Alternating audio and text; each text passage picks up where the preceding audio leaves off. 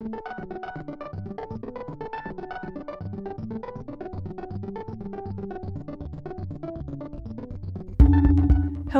my name is Violet Lucca, and I'm the digital editor of Film Comment. December. As the air grows colder, critics huddle together not for warmth, but to vote on the best films of the year. At Film Comment, we asked our all-star roster of contributors to vote this year. And with all the ballots counted, the best distributed films of 2016 are, at number 10, No Home Movie by Chantal Akerman. At number 9, Things to Come by Mia Hansen-Løve.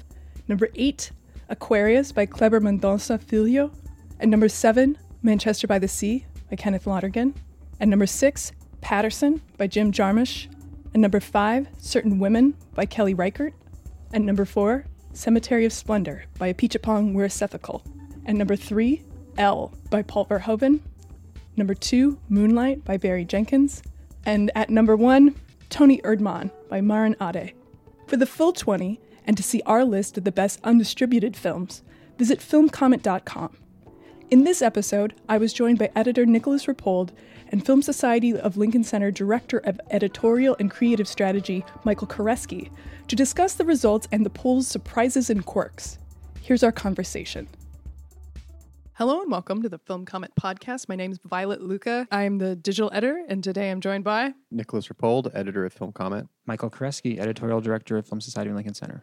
And on this very special, very auspicious episode of the podcast, we are going to be discussing the best released films of 2016 list, which will also serve as sort of a appraisal of the poll system, the system by which all movies are understood and enter the annals of history. Basically, this year, as I understand it, the poll, we operated it a little bit differently than in past years. Nick, could you talk through that decision to sort of do things a little differently? Well, this year the poll's contributors are the contributors to the magazine.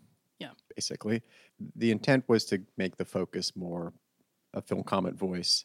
There are a lot of polls now. There actually weren't so many polls when we first started doing ours. And this is a kind of way of, refocusing and trying to express a distinctive voice.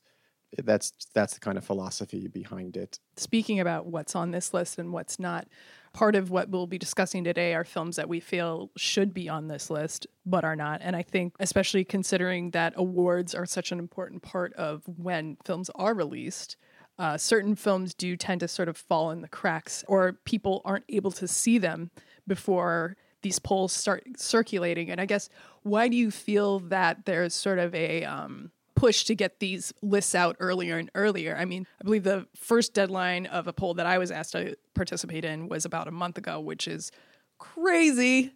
But either one of you can respond to that. Well, I mean, I don't know how you feel. I feel like it's just a symptom of this terrible thing called award season, where we increasingly aren't able to judge movies' artistic merit unless they have either a ranking or a medal to go along with them, to validate them. Obviously, this is something that, as a serious magazine like Film Comment, both would work against philosophically, but also recognizes the importance of, I would assume. And I certainly find them entertaining and fun, polls and awards and all that. But when they start to drive the conversation, I get a little suspicious. And then this move to move things earlier and earlier, and I'm thinking more specifically of awards. I know that they started giving the Critics Awards in the end of November this year, so right when Thanksgiving was done and I was finally feeling better after all the mashed potatoes had settled. I saw the first awards have been given, often to movies that have not been released to most people. So it's also very insidery. So usually these awards are given and the general public can do nothing but sit back and nod and say, oh, I hope that's good when I get to see it someday. Yeah, I mean, just to expand on the question of why some films that you might expect to be on a list are not on a list.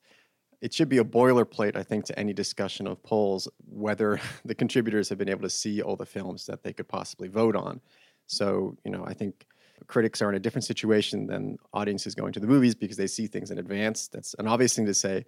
So obviously they're seeing things that haven't come out yet. But what that also means is that not every movie can be previewed for the press corps in time for the poll deadlines.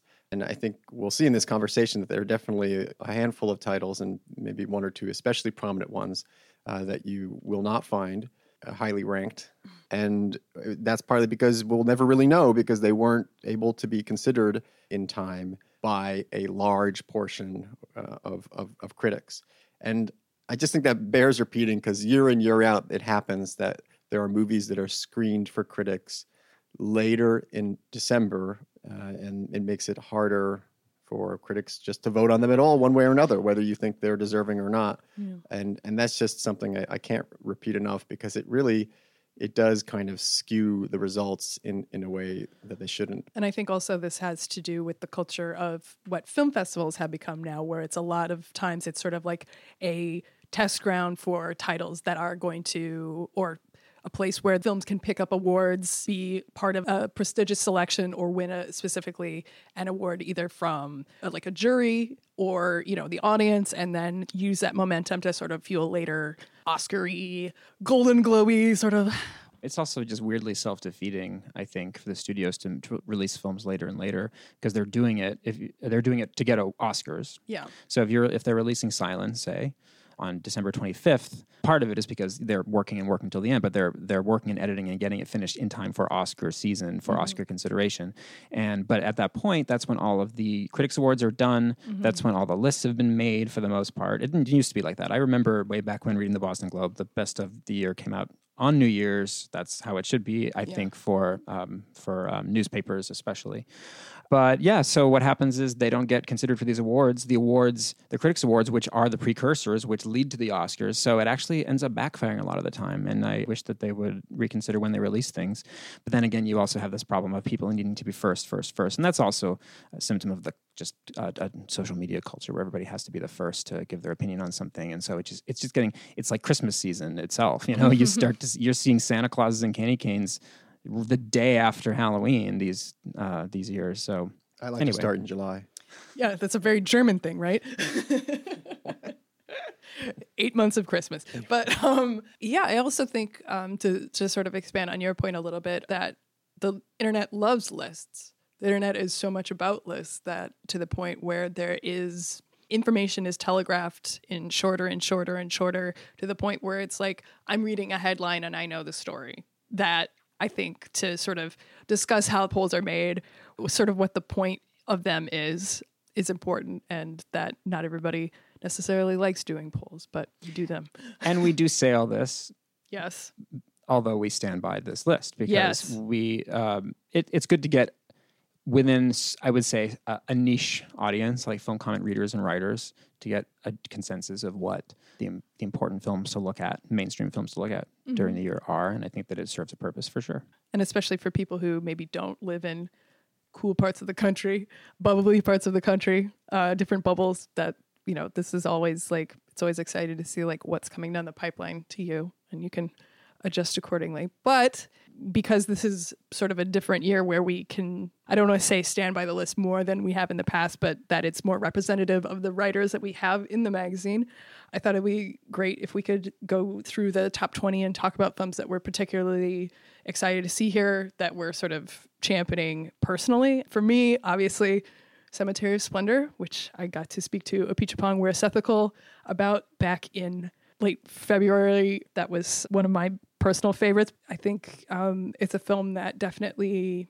is, given political events in this country, is even more relevant than ever. And just sort of exploring through, these really exquisite visual metaphors through a landscape, a political situation that you can't necessarily speak out against. I think it's just fantastic, and it's really one of Apichatpong's best films. But Nick, what would you say? I would agree. We put it on the cover. And you wrote the cover story, a wonderful cover story. And I actually, weirdly, the first time that he has been on the cover of Film Comment. So that's a particular point of pride for us, I think. I'm happy with the blend of films that are on the top 20. I do think it feels like a very potent blend. I'm making it sound like coffee, but I really do like it a lot. I'm especially happy at a movie that just kind of squeaked into the top 20. And that is The Other Side by Roberto Minervini. Actually, a movie that showed at Cannes now, I think. 2 years ago. 2 years ago, but wasn't released until this past spring at the Film Society of Lincoln Center. And a good thing it was, because it's just a movie that only gained an increased resonance with what's happened recently, with the election and just a new outlook for the country and a new perspective on the country and what its identity is or is not, and just, I guess, a new grappling for that identity that's kind of out in the open now, which I guess maybe happens at the end of any longer, any two-term presidency. But this change feels particularly extreme. But the other side, as a film, it's a movie that goes in deep into the heart of America to talk about. It's nonfiction, but has elements of performance, and it just has the film itself has a rupture in it that for me began to feel a bit like the break between Obama and the forthcoming president-elect. And for those reasons, it's nice to see it there, because this is also a movie that a lot of people haven't seen. So it must have meant a lot for the people who did see it, to put it on their list. So I hope it's something that people will be able to track down and watch. Yeah, the other side is it's a shocker. And I use that in the best possible sense, because a movie that I'll talk about later is meant to be a shocker, and that I feel genuinely isn't, because it tries so hard to be one. Whereas the other side is a film that genuinely startled me. I think it gets at some harsh truths about America that people didn't want to face until the election. Yeah. And now if you watch that movie post-election, it's all there. Right. It's an alarming film. It's an embedded film. This filmmaker is originally from Italy. He was in Texas, and he really lived with the people, and he gets them to do things on camera that are pretty incredible, frankly. And like you said, there's this rupture without spoiling it, but the last half hour or so, maybe 20 minutes or so, are quite different from what you've seen before. Mm-hmm. So I do urge people to stick with it. It's a little tough going, but once you get to that point where it breaks, it becomes a whole other movie. So it's pretty amazing. I'm glad it made the list too. And another movie I'm proud that Film Comment was able to cover at length pretty early on. Pinkerton wrote a feature about it early in the year. You were going to talk about a movie. Oh, the movie that I'm really excited about and happy that it made the list, made the top 10 actually, because I wasn't sure it would, because I can't really gauge the support of it. Everyone seemed to like it when it came out, but it was released by a pretty small distributor and seemed to disappear pretty fast, which is Aquarius. Really pretty amazing Brazilian film by Kleber Mendonça Filho. And it stars Sonia Braga in what I think is the performance of the year, in a year of great performances, I must say, as a middle-aged woman who refuses to leave her apartment that she lived in for decades, and they're turning into condos. That say a pretty nefarious real estate development company is turning it into condos, and she refuses to leave, so she's the last holdout. And this is another one of those movies that it felt exciting and political when I saw it, and now it feels even more exciting and political post-election. It's a movie about resistance. It's a movie about moral rot and standing up to moral rot. I mean, it has a last shot that's literally about moral rot. It sent me out on just like waves of pure joy and ecstasy, even though it's also kind of like a gripping, penetrating character study. It has this great, like I just described, it has this great central plot, this great idea, but it's really just it's a way of getting at both a deeper portrait of this woman and her life and her sexuality and her being and her family and everything about her, and also this political situation in Brazil. And it's become a talking point there and here, actually. There were a lot of Brazilians in New York who are actually protesting the movie at the festival, but not because they were protesting the movie. They were there to support it in protest of the people who were against it. So they were actually holding up signs during the screenings of the film, basically because the director of the film had spoken out against what was happening to the president in Brazil during Cannes. So it became a talking point. Yeah. But it has to exist outside of all that, because it's just this exquisite film. Exquisite. It was one of those movies where every shot, every cut, you think so much thought went into this. And I've seen it twice, and I'm going to keep revisiting it. So I'm happy it's in the top 10. I'm gratified by that. Yeah.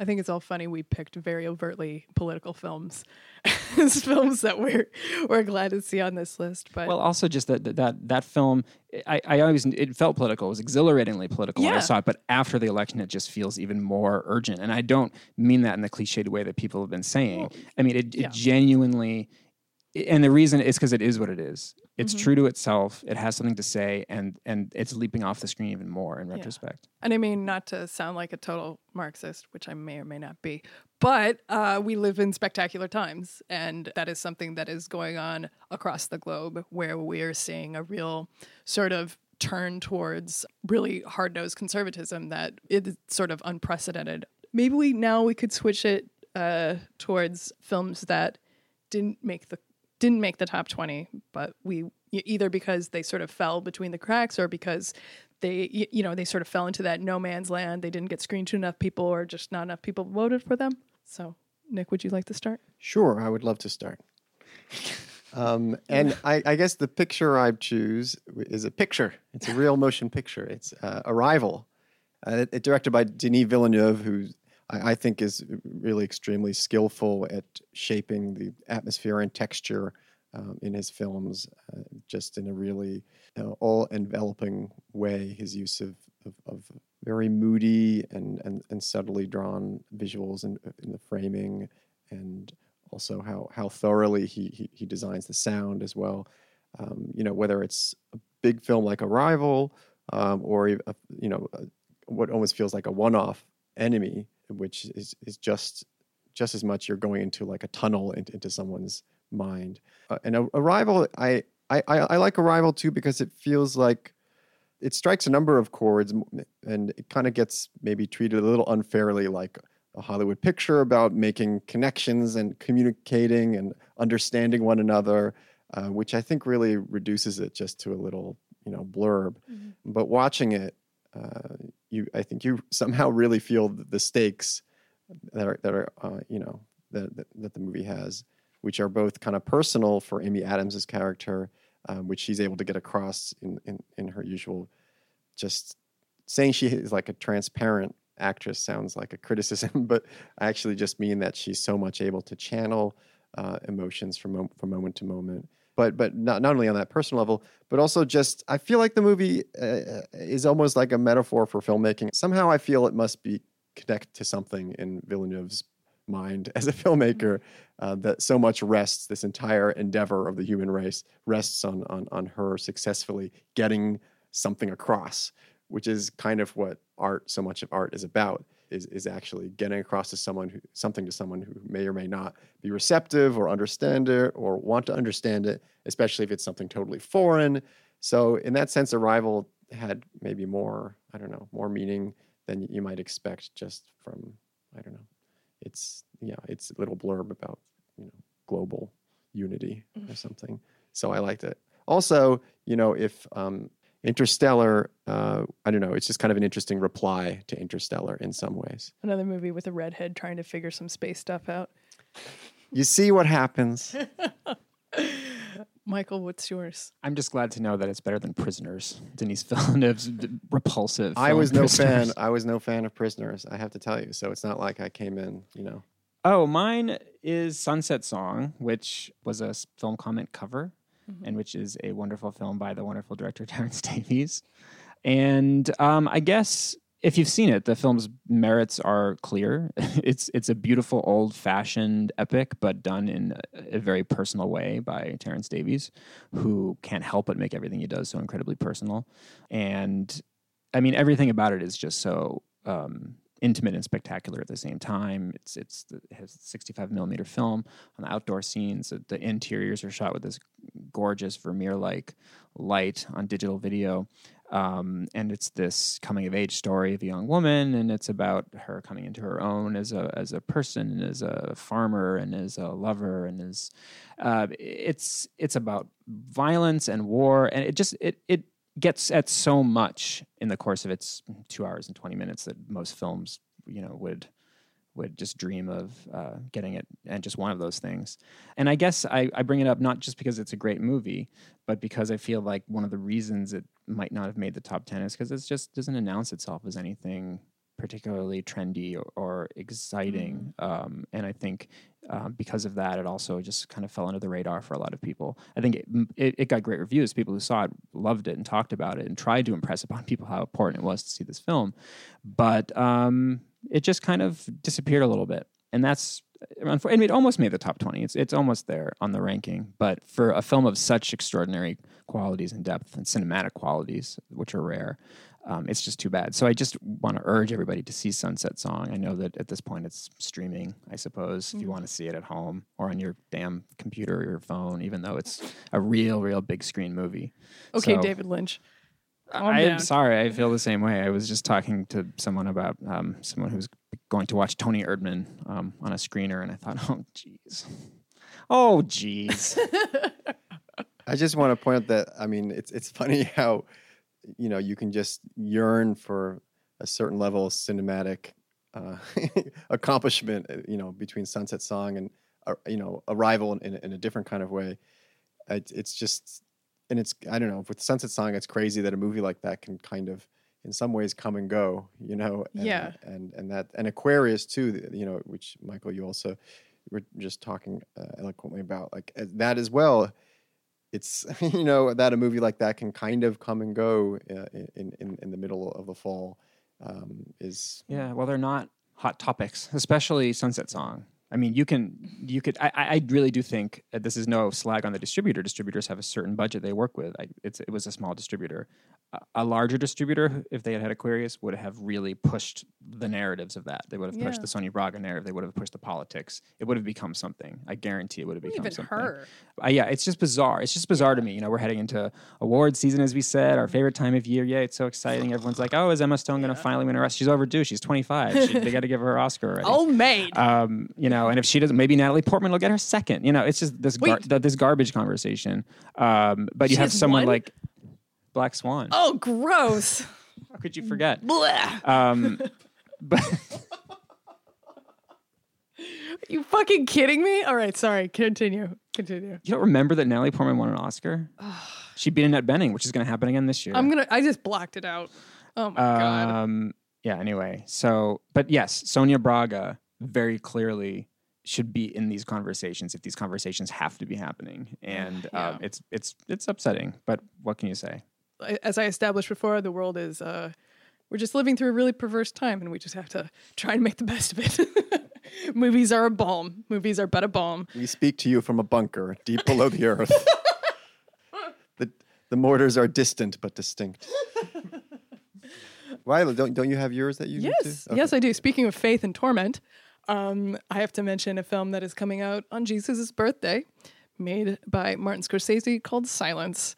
I saw it recently, and I was completely blown away by it. It's a fascinating period in Japanese history, to be sure. I don't think one that people are necessarily super familiar with in the West, but it's part of what makes that country unique, that particular period in history, where, the island sealed itself off with the exception of a handful of port cities, and only very specific people, foreigners, were allowed to trade with the Japanese in these ports. The rest of the country was completely isolated from the rest of the world. But even to say that the film is about that is such a limited reading of Silence, because it's about so many different things. If you're not even religious, I think it will make you understand faith, and it will also make you understand sacrifice, and just it really explores the contours and nuances of what faith is, what it means to go on a missionary mission, to have maybe your message misunderstood, and to accept that or not, and what it means. Yeah, it's just such a wonderful exploration of so many different things, and just also formally, it's one of the most amazing things that I've seen. Especially the beginning is like, I won't spoil anything for anybody, but it opens in these hot springs, onsen, which are like boiling water. And so there's lots and lots of steam going up in the air. And it's just like it's just like so many classically beautiful Japanese historical films. Obviously, I don't even need to say, don't mess it, because come on. But the fact that the film is being boiled down to by certain critics as, just another white guy trying to find his faith shows you, if you want to boil this film down to that, there's something wrong with you. Go get help, get professional help. You're sick. And that's all I have to say about that. And we were talking about consensus earlier, and maybe in the spirit of complicating the idea of consensus, even though we all seem pretty happy with what's on the list. Are there any titles you have reservations about, or maybe a bone to pick? I have one, though I don't want to go too in depth. It's not a film that I hate at all, but it's a film that I'm doubtful of, which is Elle, Paul Verhoeven's Elle. Mm-hmm. And for a divisive film, I'm surprised how high it is. It's actually number 3 on the list, and that's very high for a film that I think is trying to shock and trying to start a conversation. Usually, they tend to have as many people dislike them as like them. Well, but, especially Verhoeven. Especially Verhoeven. But I think this is part of like the Verhoeven recouping campaign or something. Obviously, he's a talented filmmaker, and I've liked a lot of his films that he's done. And I think Isabelle Huppert is the only actress who could have played this part, and I think that she's wonderful in it. At the same time, I really do think that it's more of a conversation piece than a movie, and I tend to distrust that. And it's trying very hard to needle and provoke the viewer in questions about rape and representations of rape and women's responses to rape. And I found it kind of a hectoring experience, even though there's a certain, I wouldn't say there's a gravity to it at all, but there's an elegance to the construction at the very least. And I really do prefer Verhoeven in his like trashy, big budget, balls to the wall Hollywood vernacular than this, where this kind of felt like warmed over Claude Chabrol to me. What about Ouch. you? But I know Nick loves it, and I know that a lot of people, though we had a very fascinating and wonderfully written piece by the eminent Molly Haskell on the film, which was actually a dissenting piece as well. Yeah. But it ended up number 3 on the poll, so there you go. And I still haven't seen it. So it just goes to show you. I would have liked to have heard your take. I'm curious. Well, I'll get around to it on a tiny, the tiniest screen possible. Itty bitty, a Barbie screen. Where it belongs. Talk about Toni Erdmann and Moonlight, which are the top 2 movies on this list. Unsurprising choices, but gratifyingly so, I would say. I loved both movies, especially, well, I wouldn't say especially Toni Erdmann's. Toni Erdmann, they both feel kind of like game-changing movies in a way, so I understand why they'd be number 1 and number 2. I had a thrilling time watching both of them twice. I saw each twice. Toni Erdmann, the first time, in a little dark screening room with like 2 other people in the room, and even though nobody was making a sound, I was just like elevated out of my seat, and I thought, I want to watch this with an audience. And then I saw it with a huge audience in New York Film Festival, and it was like pandemonium. It was like There's Something About Mary or something was playing. People were just like on the floor. And I love that a German art film can do that to people. It's, I guess I would say the same thing. It's a movie that's really doing something new, and same with Moonlight. And I guess the voters came together and coronated those 2 movies. God. And now they receive a scholarship to the state university of their choosing. Congratulations, Toni Erdmann and Moonlight. Let's all applaud while they come down the aisle. Here they come. And well, just I was just going to praise Toni Erdmann, not just because people find it funny, but I think that it's a very excellent representation of work culture, and that was actually what Maren Ade really studied very hard. And I mean, that's part of the reason why it's 3 hours long. It's because it is such a fascinating exploration of how consultants work, and also just how we in America, we think, oh yeah, we're the cultural imperialists. Well, no, Germany can also do that too to other parts of the Eastern Bloc. So get into that. And also, it's interesting that this it's kind of a portrait of downsizing and outsourcing. Yeah, nested within a father-daughter relationship, exactly. Dramedy, Yes. for lack of a much better term. Yeah. It's. I guess that's a common theme with some of the things that the politics in these movies kind of sneak up on you. I would say that was true of Aquarius and Other Side, and Moonlight. It's true of Moonlight as well. Yeah. I don't think that film gets spoken about enough in terms of how formally beautiful it is, which I think is a shame. It's usually because obviously the narrative is sort of exquisitely shaped, and then just how beautiful everything looks, the use of music, the little like tip of the cap to Wong Kar-wai with the use of Kukuru Paloma, like there's just so many little things that are just make it wonderful to behold. So hell yeah. True of so many films here, so many little things, like Certain Women. Who's going to forget Yeah. every little thing that happens in that diner between Kristen Stewart and Lily Gladstone? Everything's great in that. Laura Dern is great. She's an under-discussed element of that film. Laura Dern is superb. Yeah. But those scenes in the diner, I don't know. If I had to like capture one moment from a movie, I would say that the diner scenes between Lily Gladstone and Kristen Stewart are even more exciting than the diner scenes between Andre Holland and Trevante Rhodes in Moonlight. Though the latter is more talked about and there's more at stake and it's a little more dramatic. Yeah. But there's a similar thing going on, actually. Just kind of like sussing out each other's motivations over plates of delicious looking food. This is now making me think of other great eating scenes from on the top 20. I'd have to say No Home Movie. Yes. The kitchen meal. Well, Chantal Ackerman's mother is so impressed that her daughter can cook. That's right. She's just like, as if she never knew. Oh, my daughter knows how to make this dish. Yeah, and the casual dining talk that they have, which goes to the heart of both their histories and the history of the world. So that's another great moment in dining on screen. Unfortunately, there was no good dining in The Lobster, so the title was misleading. I don't know. I just also randomly want to speak up for a couple of other titles on here that people might not expect. One would be Kaylee Blues. Oh, yes. By Be Gone. And I'm happily maybe a bit surprised to find it on there, but that's where the vote tally went. And that's a movie everyone should see. And another movie that's just a beautiful demonstration of technical craft and a just kind of beguiling sense of time. And then a very different sort of movie, Everybody Wants Some, Richard Linklater.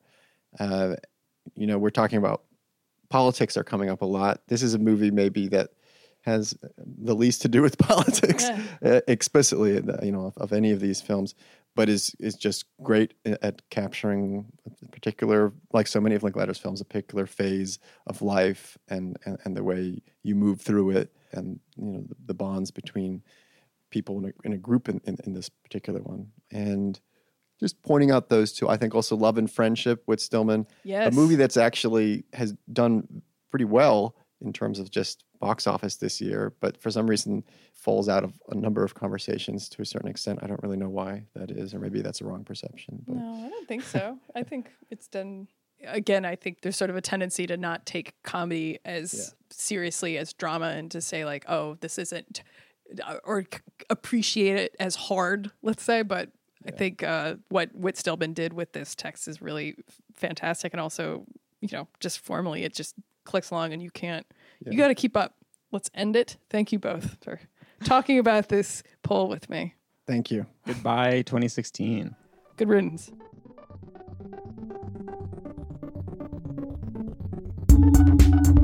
You've been listening to the Film Comment Podcast, produced by Violet Lucca and Nicolas Rapold, and edited by Michael Odemark. You can subscribe to this podcast on iTunes, Stitcher, or Google Play. Film Comment is a bi-monthly magazine published by the Film Society of Lincoln Center. Since 1962, Film Comment has featured in-depth reviews, critical analysis, and feature coverage of mainstream, art house, and avant-garde filmmaking from around the world. Visit us online at filmcomment.com/subscribe to purchase a digital or print subscription to the magazine. Film Comment, at the heart of film culture for over 50 years.